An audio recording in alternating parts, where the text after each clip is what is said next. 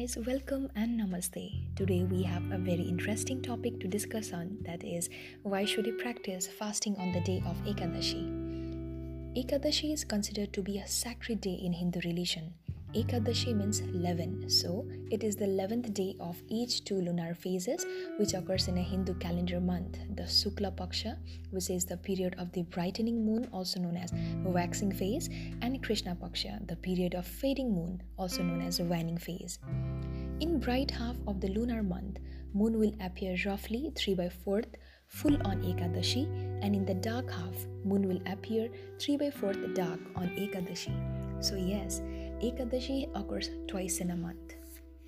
Now we'll go towards the history of Ekadashi according to Hindu scriptures.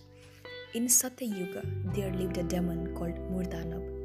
He terrorized all good people and devotees on the earth, as well as he scared all the devas also. So devas left heaven and took refuge to Lord Vishnu. They prayed Lord Vishnu to protect them. God's mercy towards his devotees is limitless, so he took off immediately on his fastest vehicle Garuda. He fought continuously for 1,000 years with Murdanab of unbelievable strength, and still he was fighting with full energy and power. So Lord Vishnu decided to change his strategy. Lord Vishnu acted as if he was exhausted by the battle and hid in a cave in Himalayas. He decided to take a nap in this huge cave. Lord Vishnu, along with all his 10 senses and the mind inside, was taking a rest. Murdanab reached to the cave by chasing Lord Vishnu. He saw him sleeping inside the cave and followed him. He took his sword to kill Lord Vishnu, and he was about to swing the sword. Suddenly, an extremely beautiful and luminous lady playing with the sword emerged from Murdanab was lured with the beauty of her, asked her to marry him. She said, "I'd marry who can defeat me in the battle." Murdanab agreed to her proposal. He started fighting with the divine lady. Eventually, during the fight, the divine lady defeated and slayed Murdanab. Hearing the noise of the fight, Lord Vishnu woke up and saw that lady who killed Murdanab. Lord Vishnu called that lady who emerged from himself by the name Ekadashi. That was the 11th day of the waxing moon. Lord Vishnu, pleased by her deed, and said to ask a boon. The Ekadashi asked to Lord Vishnu that, as I evolved from your Ekadash Indriyas, 11 senses of the body, I shall be known as Ekadashi. I am filled with penance, so I desire that people should observe Ekadashi Vrat and control their Ekadash Indriyas, that is, senses, on this day. On this day of my Vrat, no one should consume grains such as rice, wheat, beans, etc. So the meaning behind the story: if we disconnect the senses and the mind from the materialistic world, spiritual power is being generated. The more we enjoy the sense objects, the more stupid, wicked, and powerless we become. It is not that we are relishing the sense objects. In fact, sense objects are relishing us, and once it sucks us completely, it just throws us away. Rishis and Munis like Vasishtha Muni, Vishwamitra Muni were all householders, yet they were in complete control of themselves.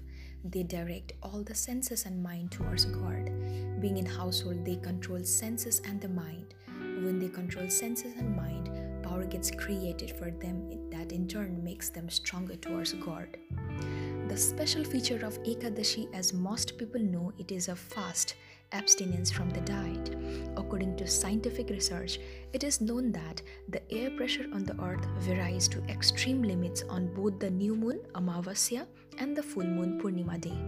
This is because of the orbital path combination of the sun, the moon, and the earth.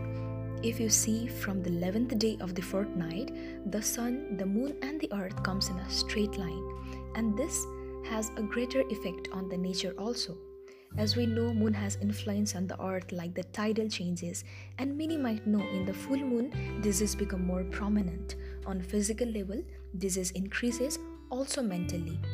Yes, in mental asylum, people act more crazy on the very particular day because the moon is connected to the mind, they say. So the word lunatic came from here, that is, knowing out the relation between the moon and the mind. Even in the Vedic knowledge, they have said the mind created from the moon. And when the sun, the moon, and the earth is in one line, they also have effect on gravity, the air pressure.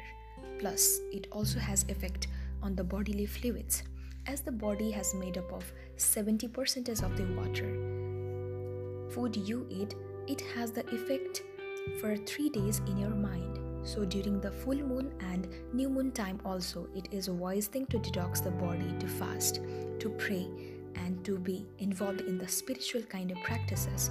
So the 3 days later on, the new or the full moon day, body is clean and minimal toxins in the body. Yes, this is a great time for the spiritual sadhana. Anything you borrow from the planet, it creates a level of inertia in the system. The less inertia, the more active, the more conscious, and the more spiritually alert you are.